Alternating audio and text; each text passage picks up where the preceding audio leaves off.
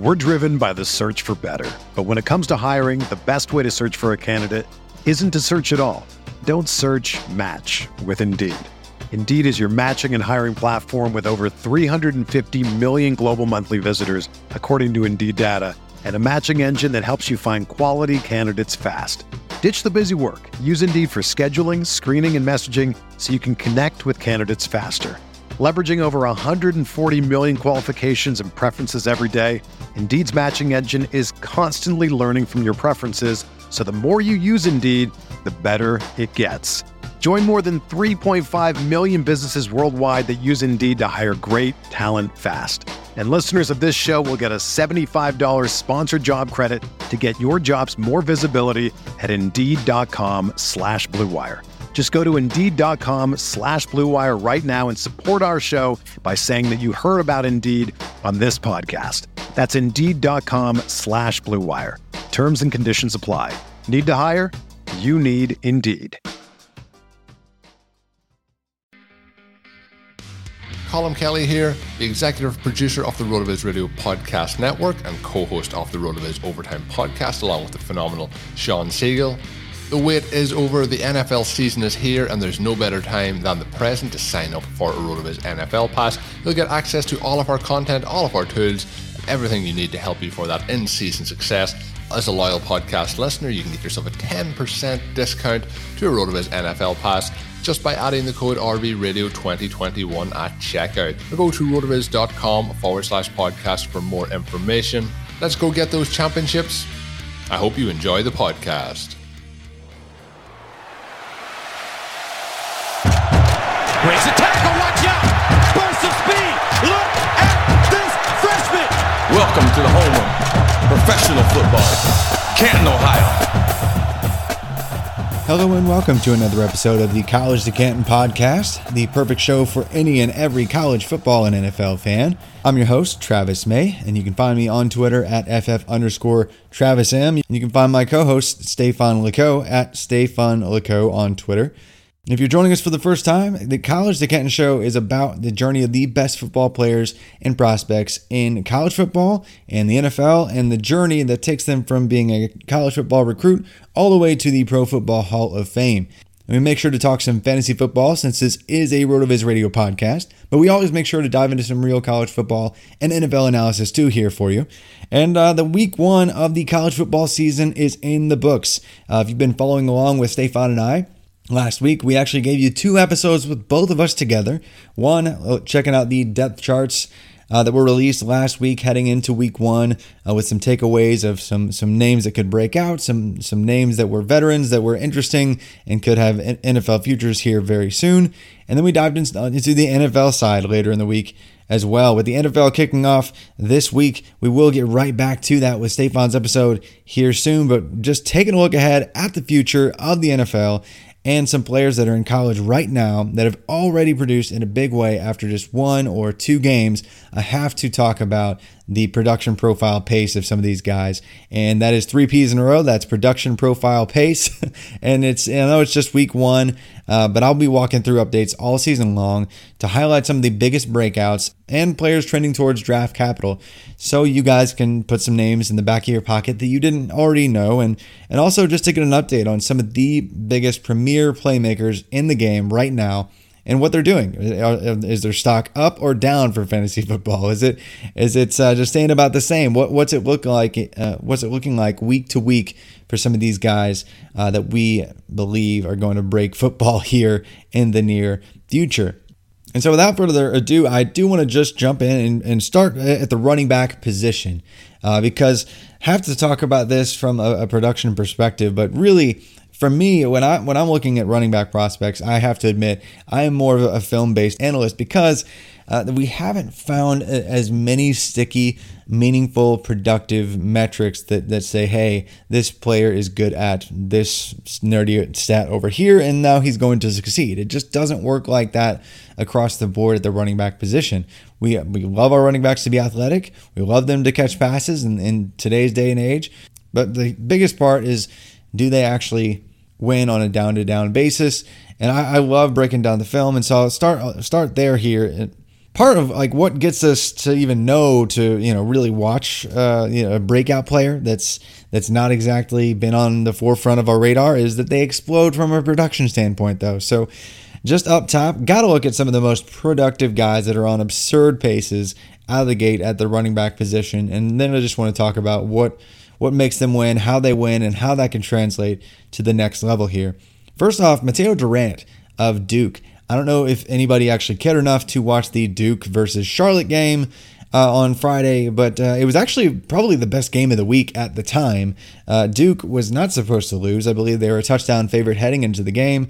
Mateo Durant entered this season looking like he was going to be the lead back, but he'd been kind of in this committee before, so we weren't really sure if Mateo was actually going to be given the reins to that Duke backfield. And frankly, Duke has been terrible, so the optimism was low that Durant would explode, but turns out he did.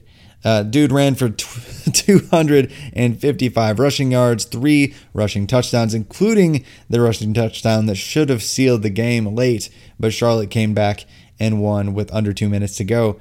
But Mateo Durant racked up a total of 292 yards from scrimmage because he took his 2 catches for 37 yards. The guy just dominated all game long, and really one of his longest and most impressive run plays came near the end of the game in the fourth quarter. But all game long, he averaged almost 10 yards per touch. So 31 touches in total, 29 carries and 2 receptions. That kind of workload we haven't seen maybe ever out of a Duke running back. So anytime you see a workload that doesn't typically go with a certain program or a coaching staff, that stands out. So I dug into it. I'd been watching part of the game, but I dug into it even more, and Mateo Durant just looks like he actually has legit NFL talent. He has the athleticism that I was actually surprised. Maybe it was really last year, and just to backtrack here, he was sharing the workload last year with Deion Jackson. And Deion Jackson went undrafted this year, and he was an older guy, about 6 foot 220-ish, but he's crazy fast, had sub 4.4 wheels, and so he actually looked like the more quote-unquote athletic back at times for Duke, but that was mainly because of what could happen if he actually didn't get stuffed at the line with his incredible speed, and his speed getting to the edge, and his size, strength, ability. But Mateo Durant actually showed incredible strength, even though he's more like a 200-pound back. So if he gains even a little bit of weight, he has the balance, he has the vision, and he caught a couple passes too. So I think Durant could be, a 1B in a committee at the next level and sneak into day 3 capital when it's all said and done, which is, actually that doesn't sound super sexy for fantasy football purposes. But frankly, running backs that go from, completely off most people's radar to, hey, they look like a lock for day 3 type consideration. That's notable. So I'll keep an eye on Mateo Durant because he's leading all running backs in the country right now in yards from scrimmage with 292 through just one game. That's on pace for 3,500 yards from scrimmage this year. So that will chill out, but fun and notable to just take in week 1. But another guy that is, not the top of the list, top of the ranks list for most people, but I believe he was way more on others' radar than Mateo Durant, is Kenneth Walker III, formerly with Wake Forest. Transferred this offseason to Michigan State, and it was kind of assumed he would probably work into the lead role, but man, he is the unquestioned starter and feature and monster for that backfield. His very first carry he took for a 75-yard touchdown, and he didn't stop there either. It wasn't just that one big play. He actually added 3 more plays in the thrashing of Northwestern this past week for at least 20 or more yards. The thing is with him, he didn't really catch any receptions, and he hasn't been known to be a really huge contributor in that regard in the past. So for me, even though he did have 264 rushing yards, and he does have decent size, coming in around 5'10", 215-ish, he's probably going to need to prove that he can be a receiver, because coming into this year, he only had 6 career receptions. So he does have the balance. He does have the strength for sure, and he actually showed a top gear that he's never really showed in previous seasons. Mainly because I guess Wake Forest couldn't really block. And as I highlighted over at RotoViz this week, Wake Forest, where he came from, was like a bottom 20, bottom 30 overall type offensive line. Michigan State wasn't great last year, but they're looking better already. So if he continues to have some more running room, I doubt he's going to average 11.5 yards per carry like he did in week 1. And I doubt he'll have 4 touchdowns every single week. But another just ridiculous guy on a productive profile pace that we definitely need to have on our radar. A few other names just before we get back to the studs that we're more familiar with that are expecting, day 1 and day 2 capital for sure. Tyler Beatty of Missouri. Yes, they played Central Michigan, so it wasn't like he was facing a world beater this past week. But Tyler Beatty, a guy who was more of a timeshare guy and more of just a receiving back in previous seasons. It's good to see him actually get a feature workload because he's a little bit smaller. He's like 5'8", not even 200 pounds. But he has accounted for, I think it was over 12% of Missouri's receiving yards before this season. So it was already assumed he would be the receiving back, but to take on over 25 touches in week 1 for Missouri, that's a huge workload. So he's probably in line to actually get some draft capital, unlike his teammate Larry Roundtree, who left the program last year. But that was a huge game for him. He's going to need to add some weight. He's got some speed, and he's got some receiving ability. Needs to work on his contact balance for sure.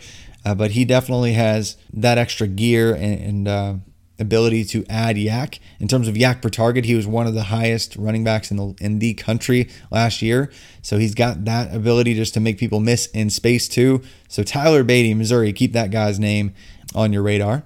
And then a name that's just awesome and fun, I love, is Isaiah Bowser, now with Central Florida. Isaiah Bowser was with Northwestern, had a good start, but he actually missed some time with injury in his stint there with Northwestern. So looks to get a fresh start, transfers out of Northwestern, goes to join Gus Malzahn in Central Florida. I know some people that love college football kind of don't have a great relationship with Gus Malzahn's offense or it being good at all.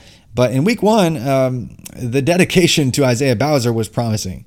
He wasn't incredibly efficient, but Malzahn gave Bowser 37 touches in one game, 4 of which were receptions, 33 carries for over 170 yards, and a stunning comeback victory over Boise State in week 1. So keep an eye on Isaiah Bowser. He had potential, flashed even early, back in 2018 as a true freshman. He had over 900 yards from scrimmage. He's just struggled to stay healthy since then. So keep an eye on him because he could rise up into late day 2 consideration if Gus Malzahn continues to go all in with Bowser, because right now he's sitting 5th in yards from scrimmage in the country, 1st among all of the AAC backs, 2nd among group of 5 level competition for running backs. So Isaiah Bowser, UCF, know the name. And then Bam Knight, Zonovan Bam Knight, as people like to call him. That's a name that, just like Kenneth Walker, he's been in Devy fantasy football conversations for quite some time. There are some truthers who already think he should be the running back 2 or 3 next year. I'm not one of those guys, but I do love Bam's physical game. He earned that nickname years ago, really. But Zonovan Bam Knight exploded in NC State's debut game, and he could have done much more, really, but frankly, he's stuck in a timeshare with Ricky Person still. So even though he saw 18 touches in week 1, I doubt he'll see a workload much greater than that this year.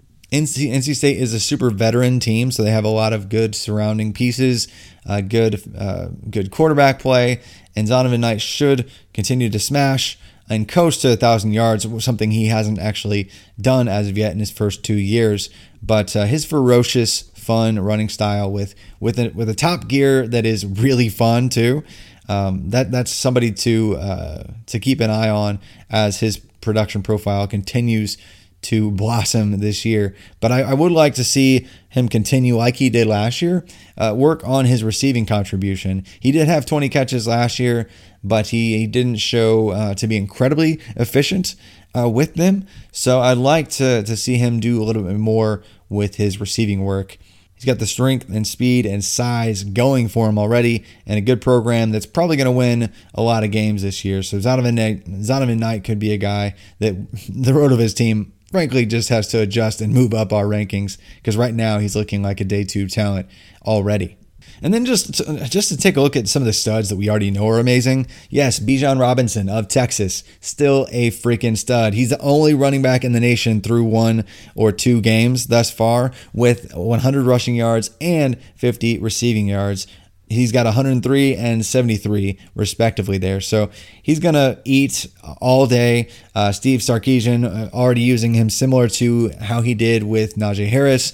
Getting creative and actually tossing him some receptions in the flat as basically the designed first read. Basically wide receivers clearing out, give Bijan a runway and some space, use that speed and strength and receiving ability that Bijan Robinson has.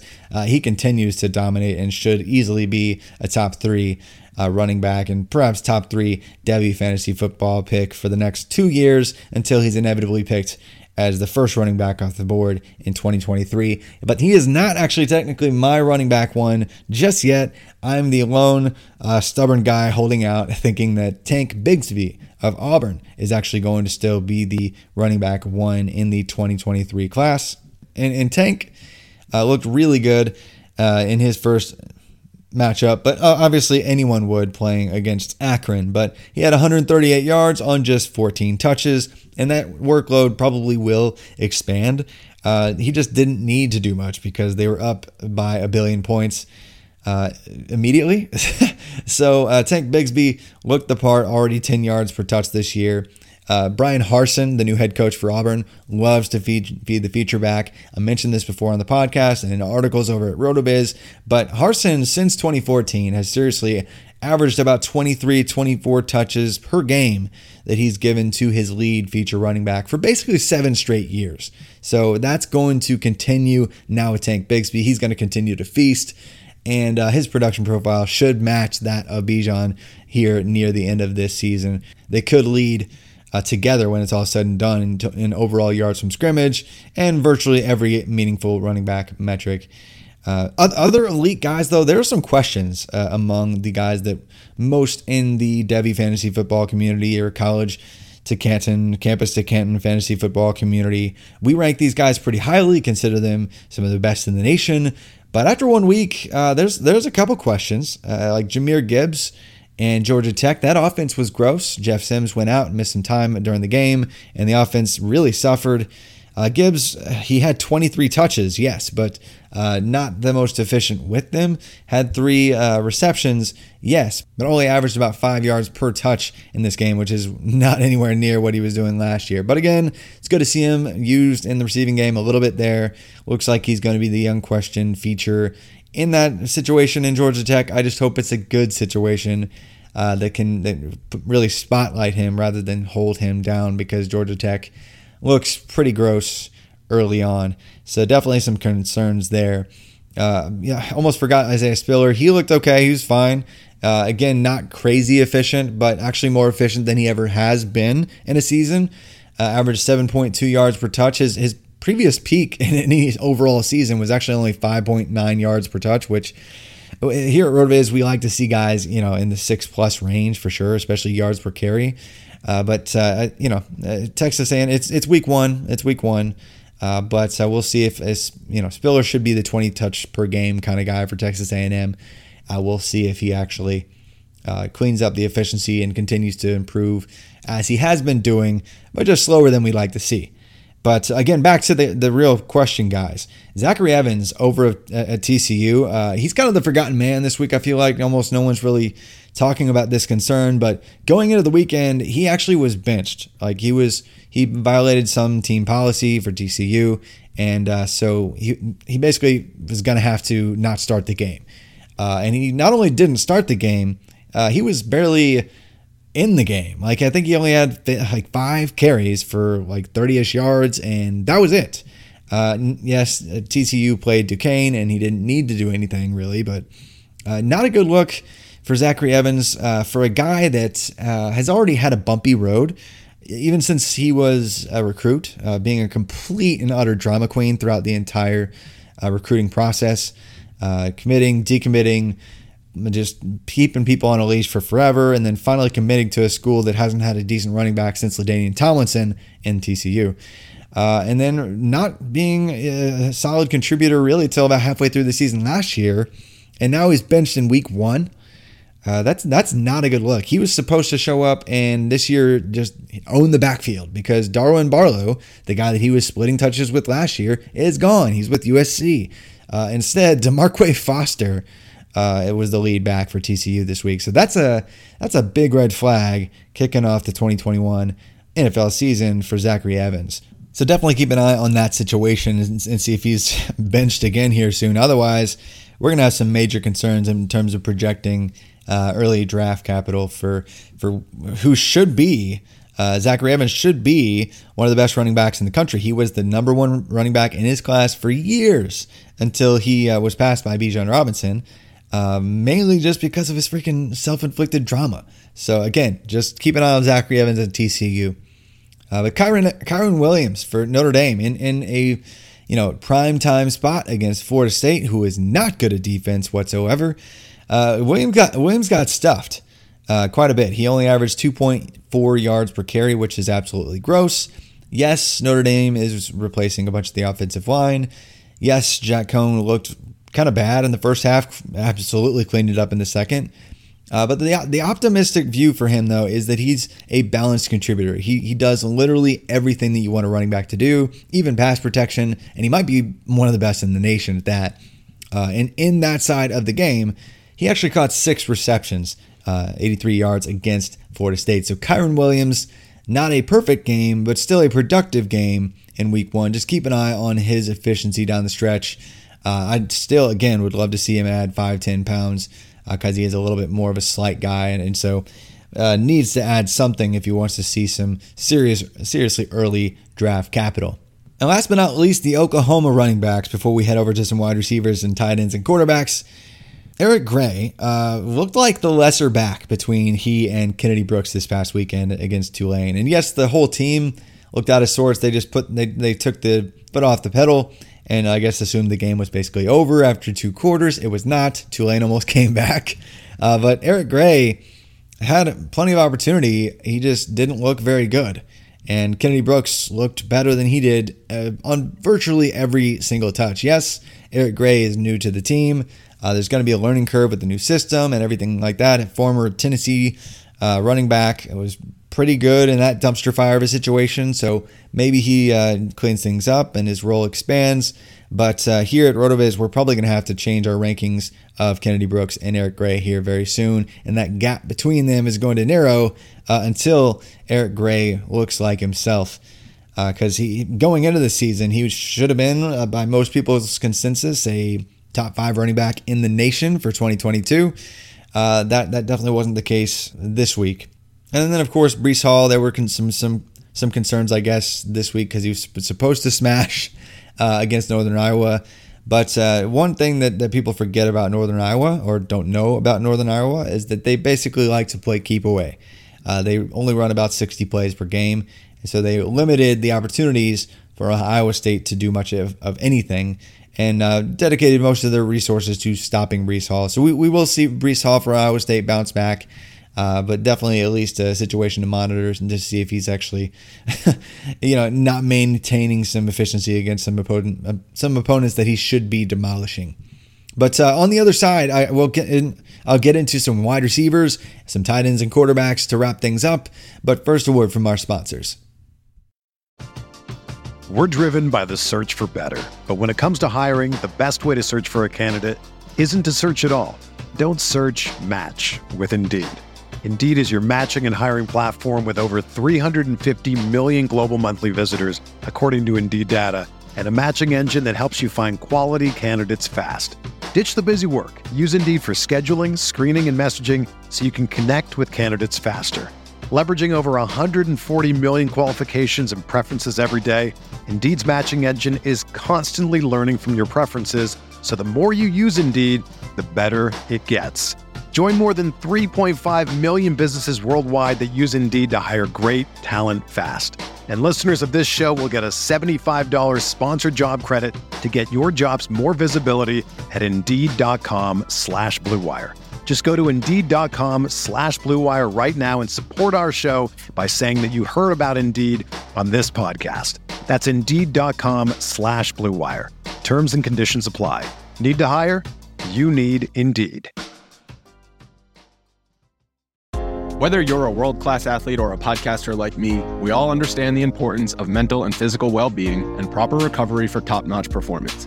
That's why I'm excited that Unified Healing is sponsoring podcasts on the Blue Wire Network. Unified Healing is a new and super innovative global network of wellness centers powered by Energy Enhancement System, or EE System. If you haven't heard of the EE System yet, then you'll want to listen up. This technology promotes wellness, deep relaxation, purification, and rejuvenation. Wherever you are across the globe, access to a center is easy and affordable. Interested in experiencing the EE System technology for yourself? Go to unifiedhealing.com/bluewire to learn more and find a center near you. That's unified, UNIFYD, healing.com/bluewire. No material or testimonials on the Unified Healing website are intended to be viewed as medical advice or a substitute for professional medical advice, diagnosis, or treatment. Always seek the advice of your physician or other qualified healthcare provider with any questions you may have regarding a medical condition or treatment and before undertaking a new healthcare regimen, including EE System. So yeah, I spent a bunch of time on the running back position because frankly, the pace for running backs right now is absolutely insane. There are over 60 running backs in the country who, through 2 weeks of action, I guess 1.5 because week 0 was barely any games, that are over 60 running backs that are averaging over 100 yards from scrimmage in, basically 1 or 2 games. But that's absurd. It will be interesting to see how the running back production maintains. It always chills out after the first couple weeks. Guys aren't going to have 200 plus yards a game, but just absurd to see how many guys were just crazy productive on the ground this week. But over to wide receivers, there were some really fun, not obvious names at the position that continue to smash and continue to be productive there this week. Corey Rucker, I mentioned him in my piece over at RotoViz this week, the NFL Prospects Weekly. But in his last 2 games for Arkansas State, dating back to his first start actually in December of last year, he actually had 9 receptions in both of his last 2 games. He had 4 touchdowns in his game last December, 3 touchdowns this past Saturday. His line in the last 2 games is seriously 18 catches, 448 yards, and 7 scores in his last 2 games. Arkansas State loves to funnel a bunch of targets through their alpha wide receiver. And so Corey Rucker, he's only a true sophomore. And he was doing great things last year, even before he blew up. So Corey Rucker is a name to know because, yes, Arkansas State is not a primetime program. And even when they do have productive guys, a lot of times they go undrafted. But the thing with Rucker is he's being productive at a very early age, unlike many of the alphas that have gone through Arkansas here recently. So here at RotoViz, we believe that breakout age is important. Being productive at an early age is important for wide receivers. The numbers agree with us. So Corey Rucker might be the exception in one day getting some draft capital because he was a 3-star recruit. It's not like he was a nothing player coming into this process. He's a decent athlete. Doesn't have like that 6'3", 220 size that we're used to seeing out of some of the alphas out of Arkansas State. But Corey Rucker looks like a lot of fun, especially if you like to play college fantasy football too. But going back to the guys that do have that crazy alpha frame, Eric Ezukanma of Texas Tech. That guy was going to blow up, and we all should have seen it coming because a bunch of guys transferred out or left the program to go to the NFL. Last year, including the 6'6" TJ Vasher. Eric Ezukanma looks like he's 6'3", 220-ish, very big-bodied guy. Just caught 7 balls for 179 yards in Texas Tech's first game. He should continue to absolutely eat in the offense this year with a new quarterback at the helm. Not a ton of proven options around him. Remember the name Eric Ezukanma. He's probably going to be an early day 3 selection when it's all said and done because the NFL likes their wide receivers to be able to separate. And Eric Ezukanma is more of a jump ball guy, but he's going to absolute ball when he is asked to go for those jump balls all season long. A lot of people, I don't know if you got the opportunity to watch the Ole Miss versus Louisville game on Monday night. But a lot of people were watching that game hoping to see the next breakout Ole Miss wide receiver, because we've seen A.J. Brown, DK Metcalf, and Elijah Moore all break out and do great things at an early age and then smash with some draft capital and really be productive. Elijah Moore will probably be productive right away for the Jets as well. But Dontario Drummond was the guy who really exploded for Ole Miss in week 1. But the thing with him is he's like already older than Elijah Moore. He's basically near the age of A.J. Brown. Like, he's a very old wide receiver. He should be dominating right now. Grabbed 9 balls for 177 yards and a score. That's a great start. He might work into some day 3 capital, but don't go expecting him to be the next Elijah Moore, given his later breakout and given that he fits a completely different archetype in how he plays the wide receiver position. But I still am intrigued just to see what other wide receivers break out around him this year, because they do have a Western Kentucky transfer that's interesting, and a true freshman that I think probably works into the mix later on. And Braylon Brown, that's a guy who should get more work as the season progresses. But yeah, so Dontario Drummond kind of fading that production, even though a lot of people love to tout Ole Miss wide receivers. Small school guy, though, Jalen Tolbert, South Alabama. I think I mentioned him on a podcast or two earlier this summer, but he was the first wide receiver in program history. It's still a very young college football program, but he's the first wide receiver in program history to have a 1,000-yard receiving season. And he looks like he's on pace for another 1,000-plus yards easily after grabbing 5 receptions for 168 yards. If you follow along with some of the metrics that we like here at RotoViz, like the Adjusted Production Index, which looks at 3 different production metrics and combines them, he already had a 72nd percentile Adjusted Production Index. Like, if you compare his production profile last year to that of basically every drafted NFL wide receiver since 2005, like, he would have already been in the 72nd percentile. So he was immensely productive before. Doing it again, could be one of the only small school wide receivers to actually get day 2 capital next spring. So keep an eye on Jalen Tolbert of South Alabama. Moving on back to bigger school wide receivers, Wan'Dale Robinson has always been a playmaker, but he's been doing that at Nebraska, not Kentucky. But he transferred, and he fits the mold perfectly to be the focal point of the Kentucky offense. Lynn Bowden was a fun do-it-all kind of weapon before. Wan'Dale Robinson comes in and fits that exact kind of archetype that can run and can be a receiver. And he had 5 receptions for 125 yards and 2 scores. Basically the entirety of the offense with his buddy Josh Ali there. But Wan'Dale posted a 42% dominator rating already in week 1. That should continue. I would love to see him get more work, even as a ball carrier. Because, coming off of 2 seasons where he actually had over 130 rush attempts in his first 2 years for Nebraska, including, and then of course he had almost 100 receptions too. He's just a do-it-all weapon. So he could, as the focal point of that offense at Kentucky, work his way into some capital here soon. And then over to North Carolina, that was a monumental letdown if you're a Tar Heel fan. Sorry, guys. They lost to Virginia Tech in a really rough road environment. But Josh Downs was the lone bright spot for the Tar Heels, catching 8 receptions for 123 yards and a score. That kind of production, that's crazy. And a losing effort where the team could barely get to double digits in points, posting an 8 for 123 line with a score is impressive. Especially impressive when nobody else caught more than 3 balls.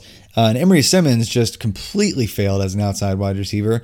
Could not connect with Sam Howell. Antoine Green completely failed as the other outside wide receiver. So let's hope that there are some other answers there. Maybe they give Gavin Blackwell a try. Maybe they let Caffrey Brown get into the mix more. But wow, it was a rough game offensively for the Tar Heels. But Josh Downs looks like he's basically half the offense or more out of the gate. And speaking of guys who were playing for terrible offenses this week that still found some production, my dude Joe Nagata for Clemson, my wide receiver 1 back in the day in his wide receiver class, another guy that's huge, big-bodied, 6'3", 220 pounds-ish, just a really fun vertical threat, but a guy who can win underneath too, was all over the field and targeted heavily by DJ Uiagalelei. and went and got 6 catches for 110 yards in a game where Clemson only had 178 receiving yards total. He could have had even more, but there were just a couple targets that were just outside, one particular down the sideline, one on a deeper out route. So he looks like he's going to be the focal point of that passing attack this year. I know a lot of people thought it might be Justin Ross, might still be Justin Ross, but Joe Nagata looked like he was the only thing going on offense for the Clemson Tigers. And it's about time, because the dude struggled to stay healthy. It's great to see him finally look healthy, look like himself, and look like the dominant force that he could be. Because, I mean, when he's standing there on the field, he looks and plays similar to Julio Jones. So he has that kind of crazy, freakish round one upside if he can just put it all together for a full season. But he had 62% of the receiving yards for Clemson. So remember that name, a name that was long forgotten by some, but was a fringe 5-star type talent years ago. And then I almost want to put Zay Flowers here in the kind of elite category that we all should have already known was amazing. But he's just going to do this every single week. He grabbed 7 receptions for 135 yards and a score. Without even having to sweat. Boston College was playing Colgate, which is not a great college program. And he didn't even play the whole game, but still posted a 36% dominator. Probably going to be more like around 40% when it's all said and done, and seriously had over 4 yards per team pass attempt. By the way, if you're unfamiliar with that metric, it's exactly what it sounds like. It's how many yards you get per team pass attempt. And the average NFL wide receiver that gets drafted is around 2.5 yards per team pass attempt, and he absolutely crushed that. He already had a fantastic adjusted production index coming into this year through 2 seasons. It looks like he's going to even improve on that. So keep an eye on Zay Flowers as a guy that could probably be a slot wide receiver in the NFL. That's probably what he's going to profile as most likely. But somebody who's going to be immensely productive and the feature wide receiver for Boston College this year. But on to a few guys that are just agreed upon as slam dunk studs. A bunch of guys looking the part right away. Kayshon Boutte, of course, on a ridiculous pace, jumping out of the gate with 9 catches, 148 yards, and 3 scores. That is now 36 receptions, 675 receiving yards, and 7 touchdowns in his last 4 games for the LSU Tigers. In week 1, he had a 72% dominator, accounting for, 72% of LSU's passing offense, had 3.21 yards per team pass attempt, and 6.5% and a touchdowns per team mark that would put him at the 99th percentile among drafted NFL wide receivers. So Kayshon Boutte looks like he's on pace to have perhaps the best production profile among all of the recent LSU wide receivers. That is including Jamar Chase. Yes, he had that crazy peak year, but he was surrounded by volume that year, and that volume of the entire offense kind of raised all boats around him. So Kayshon Boutte could have an even better, by the percentages, better production profile than even Jamar Chase when it's all said and done. And then, of course, we got to talk about the Ohio State duo in Garrett Wilson and Chris Olave. Just another day at the office for them. The offense kind of started slow overall. C.J. Stroud was a little bit unsure of himself in the first half. But then, of course, the second half happened where I think they only tossed the rock like 8 times in the entire second half, but they averaged 47 yards per completion in the second half, thanks much in part to Garrett Wilson and Chris Olave. Garrett Wilson went 5 receptions for 80 yards and a score. That was the team lead in receptions, but Olave just looked like the difference maker. The absolute stud that just scored from way downtown. 4 receptions for 117 yards and a couple scores. He needed a slight boost to his production profile. And yes, it's coming in his final year. And if you follow us here at RotoViz, you know we like earlier breakouts, and later career breakouts mean less. But it's good to see Chris Olave looking like the top 3 wide receiver that he is going to be in this NFL draft class next spring. So Chris Olave, Garrett Wilson, probably going to be top 20, top 25 picks in next year's draft. You can pretty much lock it up. Staying in the Big Ten, though, going to my alma mater and David Bell at Purdue. Looking like just the dude again. Had 8 catches for 134 yards. That's 43% of Purdue's receiving yards in week 1 in their victory over Oregon State. Another guy that really didn't have much to prove this year. Like, he could have gone pro last year had he been eligible, and he would have been an early pick. Already had a 73rd percentile adjusted production index, and looking like he's going to continue to smash and even improve that this year. But he's just an alpha and an X wide receiver that reads, can be a jump ball guy, but does enough to separate two.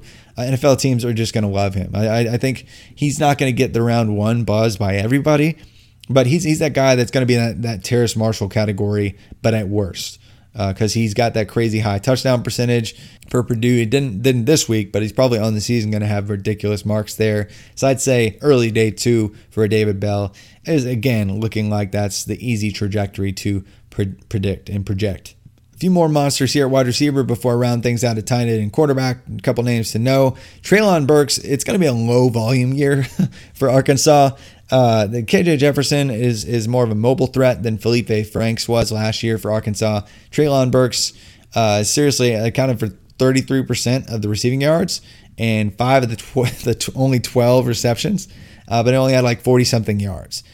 So he didn't really have much to prove this year in terms of his production profile, but it would be nice to see him crisp in his routes. It would be nice to see him kind of diversify his route tree, do a little bit more of things that we like to see on film too. But as far as his analytics go, he's checked most boxes at this point, and he's got that 6'3", 230-pound frame.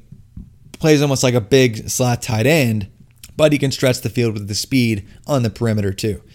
Another huge guy who actually played mostly slot last year, but can push outside as well, Drake London, USC. 12 receptions in the first week, accounted for over half of the receiving yards for the Trojans in his first week. If he gets a few touchdowns this year, and that wasn't a problem last year, he could have the best production profile of any USC wide receiver since Juju Smith-Schuster. So Drake London, we already have him ranked really high here at RotoViz. I believe he's a top 25 overall kind of player. But just really going to be fun seeing him be the focal point of that really spread offensive attack that likes to distribute the target more to other names typically, but it looks like it's his show and his target share to own all season long already. And Raheem Jarrett over at Maryland, former 5-star guy who was actually rated higher than Kayshon Boutte by many coming into the process, just looks like amazing already. He and Dante Demas look fantastic, both with about a half dozen receptions and over 120 receiving yards and a score. But Raheem Jarrett, of course, paired with Tua Tagovailoa's little brother and Talia Tagovailoa at Maryland. Raheem Jarrett is already off to a great start, 35% dominator rating. Should maintain that kind of mark and really round out his production profile. Even last year, Raheem Jarrett was basically the second or third most productive by percentages, like dominator rating, yards per team pass attempt, a few other variables. He looked like the second or third most productive true freshman in the nation among Power 5 schools, and that's continuing already. Marvin Mims, another second-year guy at Oklahoma, 5 receptions, 117 receiving yards, no touchdowns for him this week. In fact, a true freshman on his team, Mario Williams, actually had 6 catches and a score, but only 37 yards with those 6 catches. But Marvin Mims looks like he's going to be the focal point of that passing attack. Jaden Hazelwood should be in the mix. Looks like he's clearly second or third. But Mario Williams, a guy who was slated to split snaps with Mike Woods in one of the wide receiver positions for them, looks like he's probably going to be a volume guy. And a true freshman breakout candidate, Mario Williams, one of the highest rated freshman recruits in the nation entering this season. So that should be a lot of fun. But over to tight end, Michael Mayer, of course, for Notre Dame, was an absolute beast. Went 9 receptions, 120 yards, and a score. He already looked like he was ready for the NFL draft coming out of high school. But grabbed 42 receptions last year. Already had a ridiculous production profile as far as tight ends go. He's going to be a first-round pick in 2023. There's just no other way to say it. It's obvious he's going to be a first-round pick. A few lower names that you just might want to tuck away here. Sam Laporta for Iowa. He looks like he could be the next Iowa tight end to watch. We all love a good Iowa tight end. they seem to produce and get some capital, and even if they don't get capital, they produce. So Sam Laporta. Trey McBride had 13 catches for Colorado State, which is just absurd, but it makes sense. He was basically a ridiculous percentage of the offense last year. Actually caught all of the touchdowns, 100% of Colorado State's touchdowns last year through the air. Didn't have one this week, but should continue to dominate there for the Rams. And then Cade Otton, Washington embarrassed themselves and lost to Montana, but Cade Otton is going to be the go-to target for the Washington Huskies this year. Grabbed 8 receptions in his first game. And then Payne Durham and Greg Dulcich.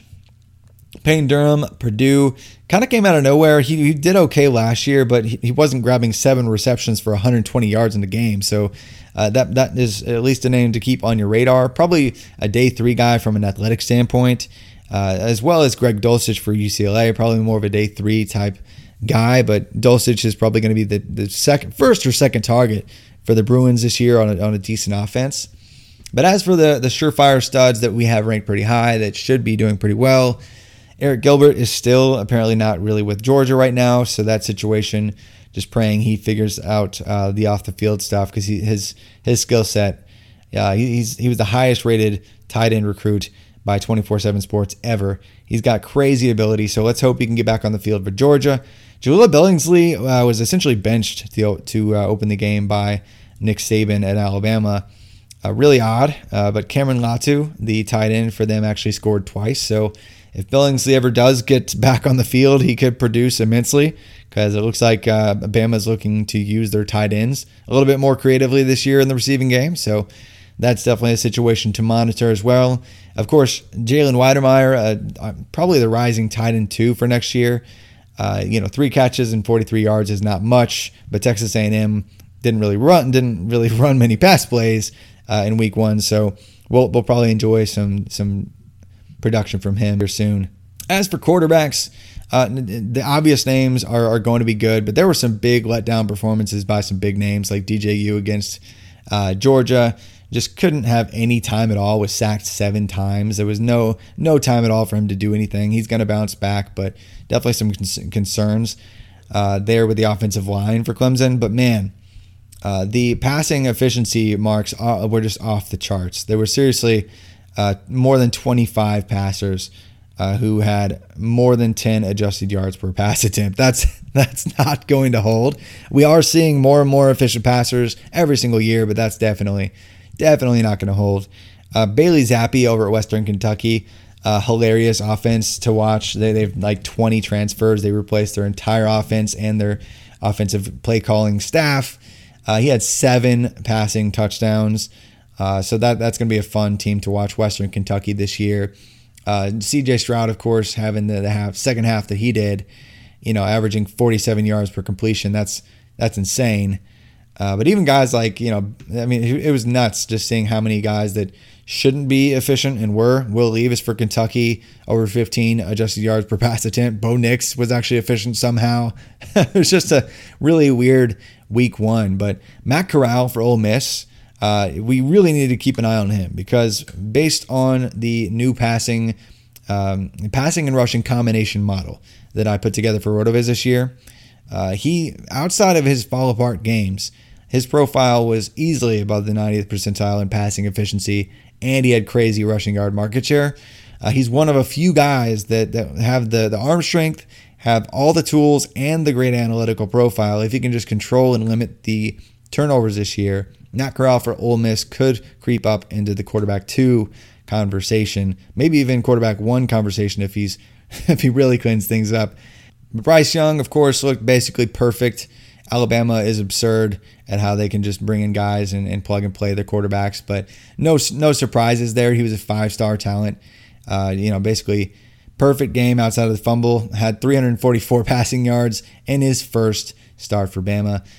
So keep an eye on him. He's probably going to be a first-round pick. Probably have to put him up near DJU now. Probably have to put him up near the top of our rankings for Devy Fantasy Leagues this year as well. But that's probably all the time I have right now on this particular podcast. But there's about 50 names to stick in your back pocket and sift through and keep note of this year. We'll update some of the production profiles. Probably not this many. but just wanted to give you a bunch of names to kind of put in your back pocket now, do some research on your own as we progress and kick off week 2 here in the college football season. But we'll have an NFL-focused episode later this week with Stefan, so be looking forward to that. So I hope you guys are enjoying the kickoff of college football and week 1 now of the NFL season. But until next time, you guys take care and expect many more episodes of the College to Canton podcast.